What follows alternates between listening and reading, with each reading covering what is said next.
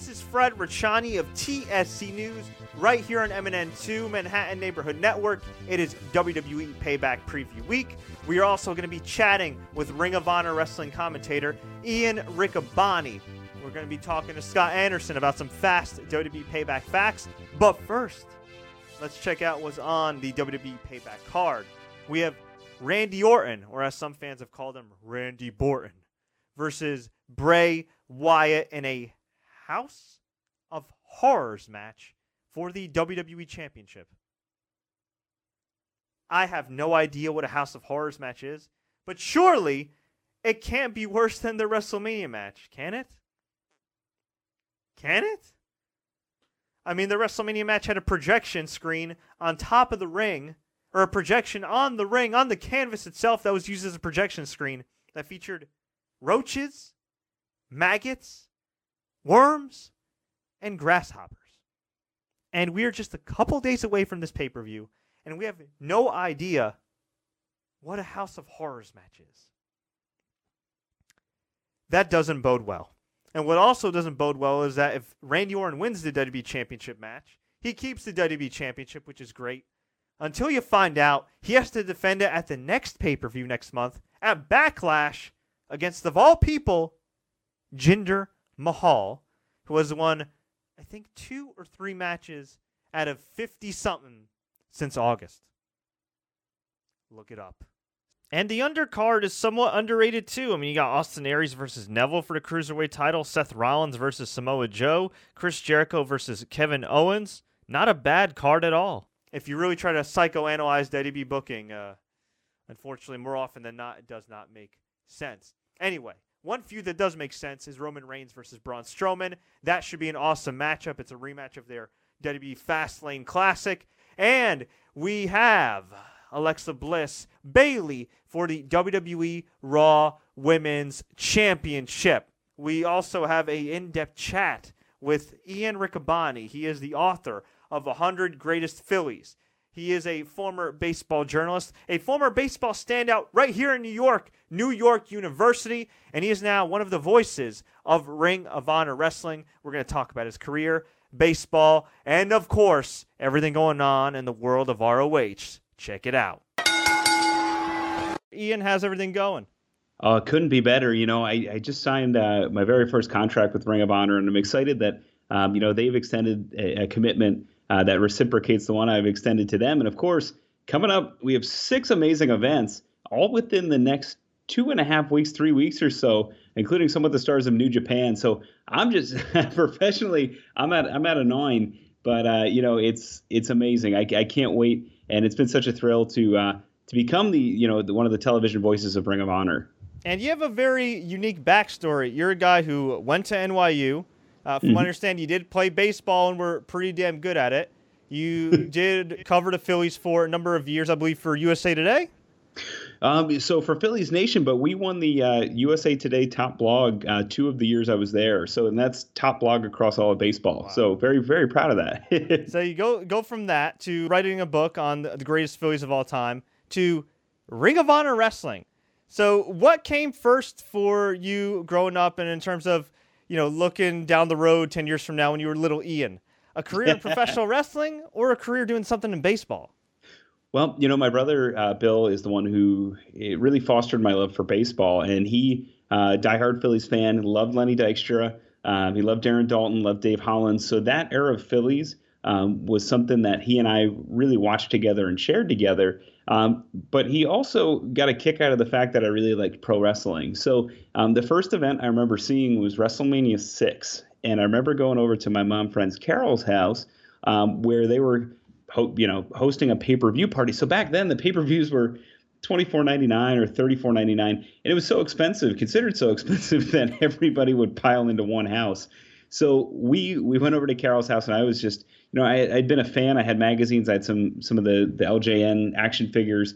But to that point, that was the very first sort of concrete memory I have. And I remember getting the videotape then at a store called Jamesway that doesn't even exist anymore. And then, seeing WrestleMania 7. And by the time WrestleMania 7 was over, I was getting the magazines, the action figures, things like that. And my brother thought it was hilarious. He used to dress me up like Axe and Smash of Demolition. He used to paint my face. My sister would dress me up like the Macho Man. She would tie like a blanket around my neck and give me a Burger King crown and try and dress me up like the Macho King.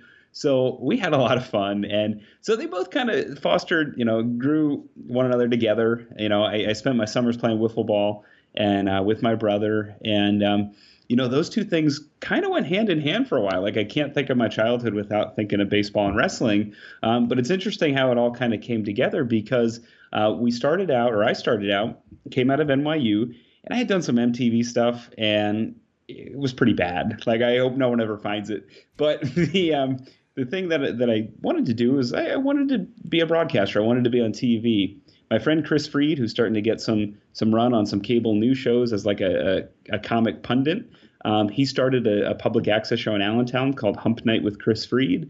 From there, I actually started writing for the Phillies blog, Phillies Nation. And then we had a vlog, and I had some connections at the public access station in Allentown.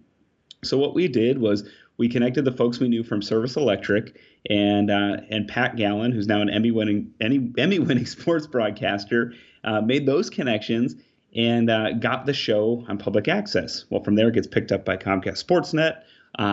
From there, I interviewed the Blue Meanie at the Monster Factory, and I asked a dumb question like, how does my friend who might be interested in doing this get involved? Danny Cage at the Monster Factory says, tell your friend to come in gym shorts and learn how to put together and set up the ring and tear it down and help out at the events and then start coming around in a suit. And so I followed his directions to a T. Kevin Kelly came in to scout for wrestling talent. And sure enough, on that day, I wore my suit. We were doing interviews, things like that. He said, guy in the suit, stand up and sell me some tickets for tonight's event. And sure enough, I got out my spiel, hit my time cues. I did it again. I hit another time cue. From there, I was invited to start coming around. And, if it wasn't for guys like Danny Cage, Blue Meanie, Kevin Kelly, and Brutal Bob Evans, I wouldn't be involved with Ring of Honor. So kind of amazing trajectory. It took a bit, though. The public access show was 7 years ago already, which I can't believe. And it's funny because you think I had such a weird start where I accidentally got casted on some things for MTV and some other things happened. Just all kinds of weird things. I tried to say yes to everything because I never knew what kind of experience I'd get from the event or from the task ahead of me. And so it was a long and winding path, but man, I'm happy to be there in the announcer's chair at Ring of Honor. That's pretty awesome. Now, I would imagine being a wrestling fan, being a person that's followed wrestling for a long time, coming from the world of baseball, being very successful in baseball journalism, there were some things you probably expected and didn't expect. One thing I think all of us can expect, whether you're a wrestler or not, if you're new to this, is checking your ego at the door, having to pay your dues. Besides having to set up the ring, what were some other growing pains you had to go through in order to rise up the ranks and get noticed by Ring of Honor? Well, Ring of Honor has always been a real nice environment, a real great locker room. And if somebody kind of gives you the in, like Kevin did for me, or even once I got to know some folks like the Briscoes or Christopher Daniels or guys like me and Dalton Castle and Donovan Dijak, we all kind of broke in at the same time. So, we were very friendly with one another as well. So it was kind of, at the Monster Factory, it's a school, it's a learning environment. But what you would see is, Danny treats it like a business, and he treats it like you're learning people skills, life skills, things like that. And it was a real we're only as good as our worst person mindset.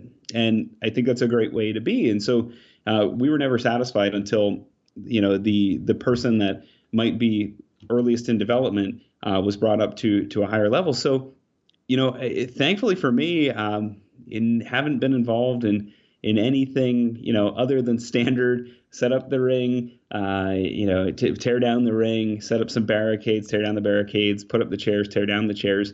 But I did that for Ring of Honor for a while too. When I came in, I was tapped to call the Future of Honor shows. So at the time in 2014, they were going to start some shows called Future of Honor. Now we do it Future of Honor Fridays on YouTube every Friday.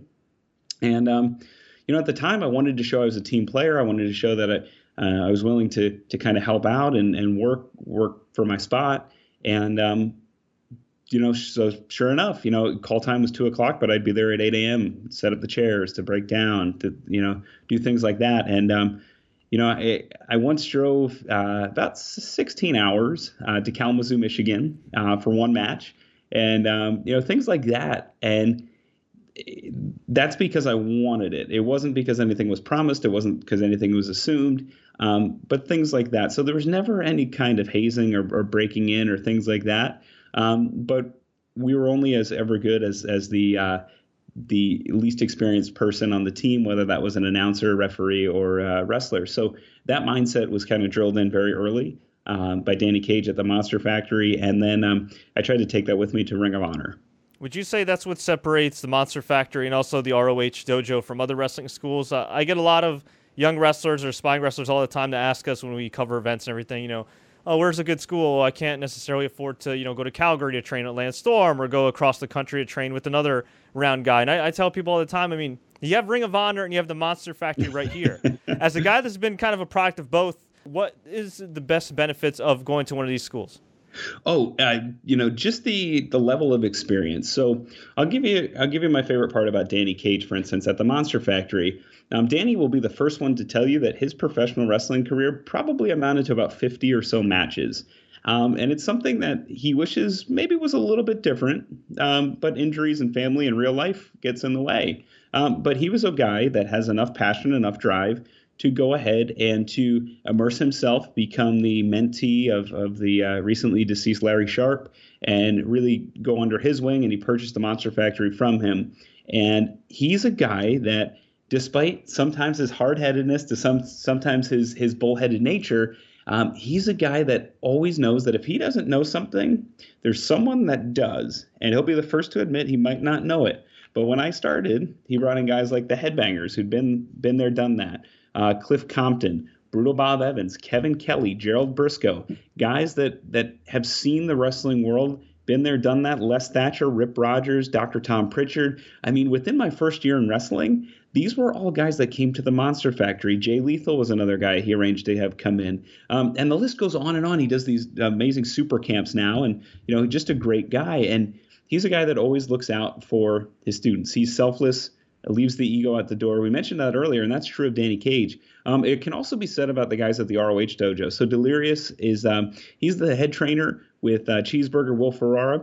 And think about, some of the guys that come in and train there and have trained there. So a lot of the guys you see on TV and a lot of the guys who are breaking in right now train at the ROH dojo. And just, why wouldn't you want to go to a place like the Monster Factory, who has guys on just about every major wrestling television show, or Ring of Honor, where you're literally one step away from being on Ring of Honor television? So I think of it as, if you're trying to get a job as a nurse and there's specific qualifications to become a nurse, and that you want to work for a specific hospital that has even slightly varied qualifications, why wouldn't you go to the school that teaches those exact specifications if you want your career to take you there? So definitely the Monster Factory, definitely the ROH dojo. Those are the two premier training grounds in the world. And the amazing thing is, you'll notice the crossover between the two. So Shaheem Ali, LSG, Cheeseburger, Will Ferrara, there are guys that go back and forth and share the knowledge. Punishment Martinez is a guy who's one of the big up and coming competitors for Ring of Honor, but also an amazing trainer. So that's my sales pitch for those two, because I don't want to say you're wasting your time anywhere else, because other schools have great track records too and great trainers. But in my experience, those are the two places to be. We'll be back with part 2 of our interview with Ian. But for now, let's get to the WWE Payback preview fast facts with Scott Anderson, who thankfully isn't in black and white like he was a couple weeks ago, and not incapacitated like he was last week. All right, Scott, the legit boss of TSC News, who's recovered from his tire snafu last week. What have you got for us in terms of fast facts?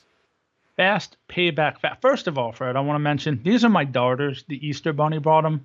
So believe that if you want. I'll put that in quotation marks. Anyway, Payback. It was a pay-per-view created to replace what was the No Way Out pay-per-view back in June of 2013. 2 out of the first 4 years, this pay-per-view was held in Chicago, Illinois, which always brings a great crowd. The first ever Payback main event featured 3 stages of hell with Ryback and John Cena. How's about the WWE Championship? All 3 times it's been defended on the show, it was successfully defended. The only time a world title has changed is when Alberto Del Rio defeated Dolph Ziggler for the World Heavyweight Championship, which also featured the double turn, if you remember that a couple years ago. Here's the fun fact for you, though. Everybody knows all those facts. Did you know 3 out of the first 4 Paybacks, Curtis Axel was featured on those pay-per-views? What? Scott, fun, useful, at times useless facts as always. Thanks so much, legit boss, Scott Anderson. Legit boss. And now, back to our interview with Ian Riccaboni of ROH Wrestling. What's the biggest misconception about being a commentator? Oh, I think the biggest misconception is you get to show up maybe a half hour before things start rolling, do your job, and then go home, which is interesting. It's amazing how fun it is to be around everybody, whether it was the Monster Factory or now Ring of Honor. They're just great guys. And I think that, becoming a dad recently, congratulations. Thank you. I don't necessarily want to show up, do my job, and go home because there's other dads. The Young Bucks are dads. Silas Young's a dad. Shane Taylor's a dad.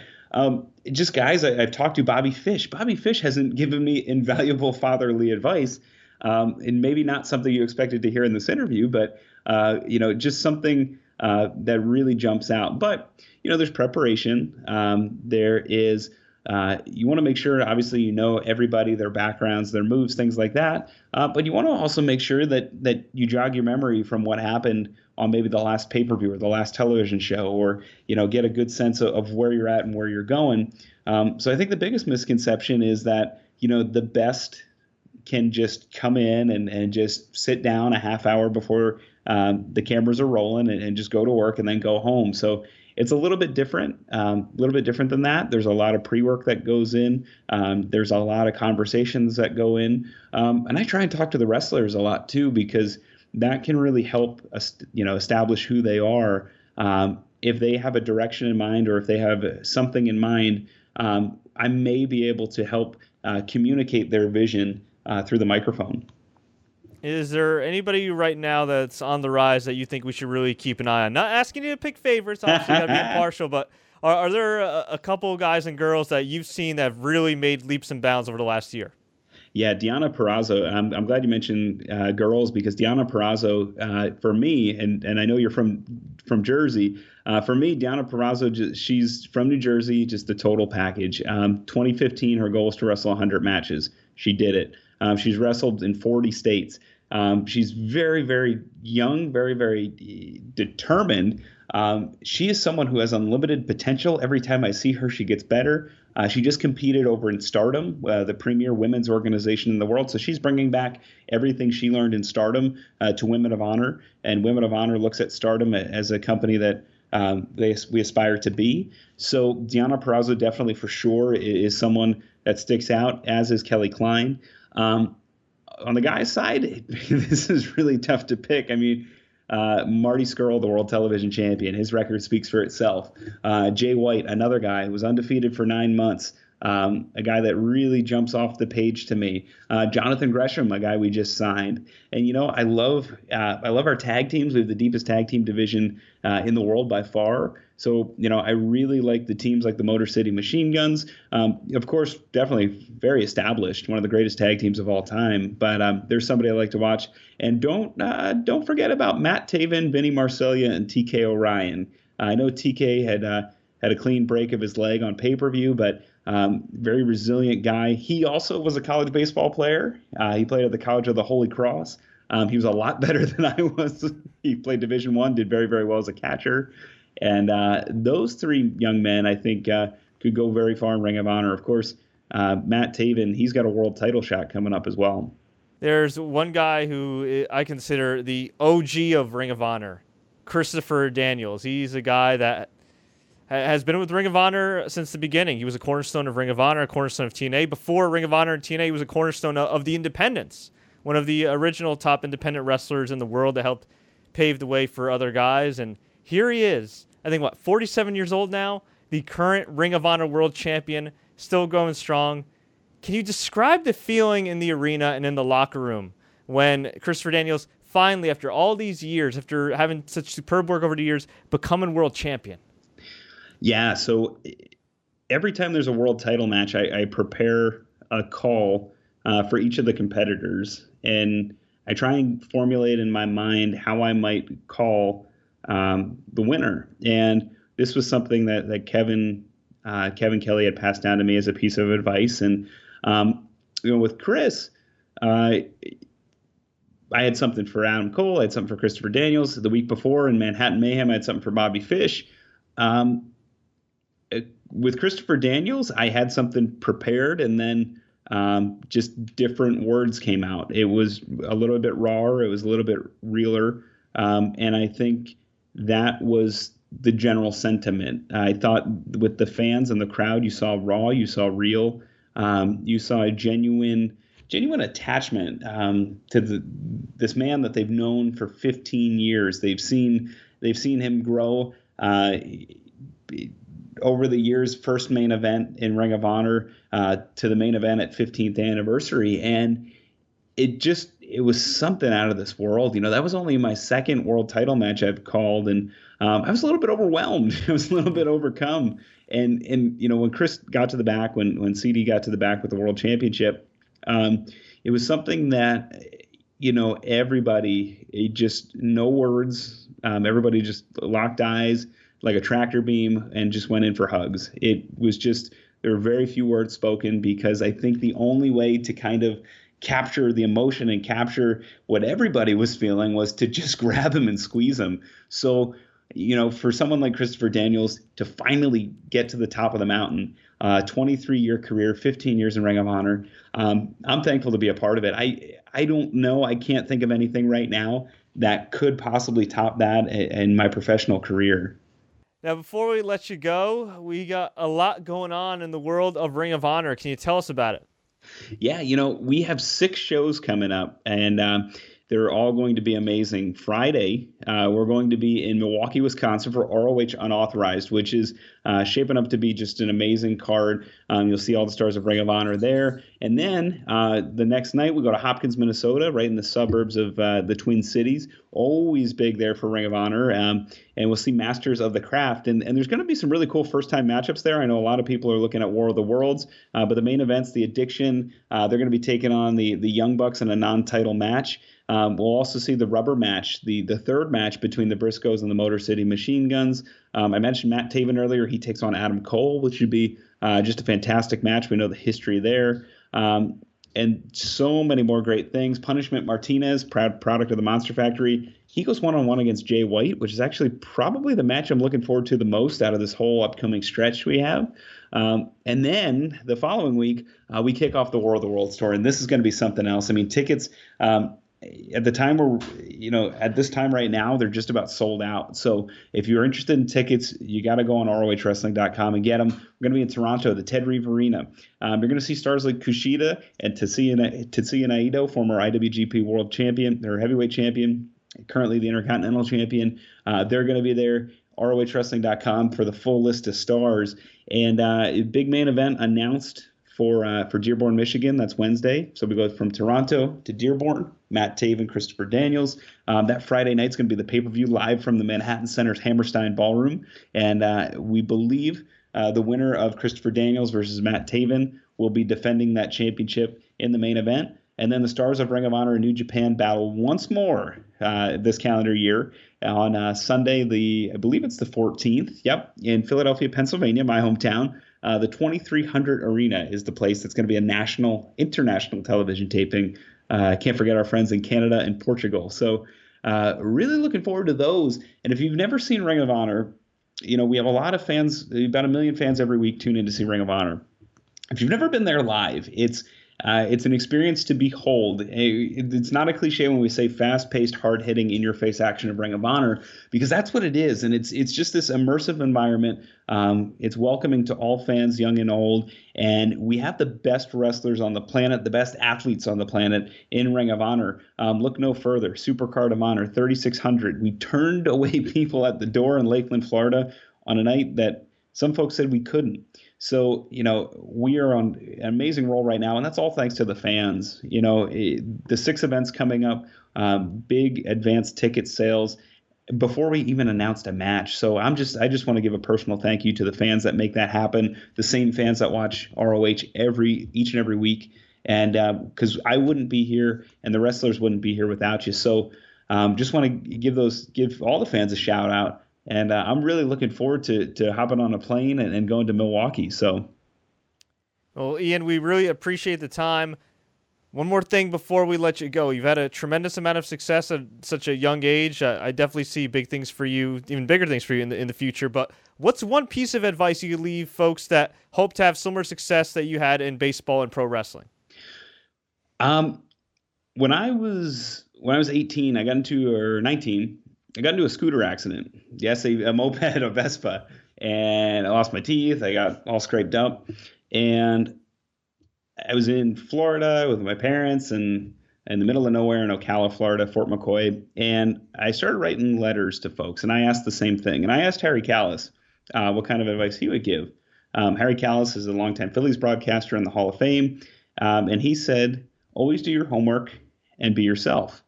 And that has always resonated with me. And if it's something that I could pass along to somebody who maybe in my position or in a position I was looking and aspiring to be a broadcaster, I would say the same thing. But I accidentally blurted out something at the last Ring of Honor camp that I didn't even know until a fellow named Plunkett the Ogre mentioned it. And he recited it back to me. He said, Ian, you gave me some good advice. Be yourself and work hard and be a nice guy. So Christopher Daniels, Dalton Castle, these are guys that are nice guys. They work hard. They treat the wrestlers, the fans, the media with respect. And in turn, they get it back. And I think that them being authentic, them being real folks, them being true people really resonates with the fans. And so if I had any piece of advice to give, be nice and work hard because then things start to break your way. So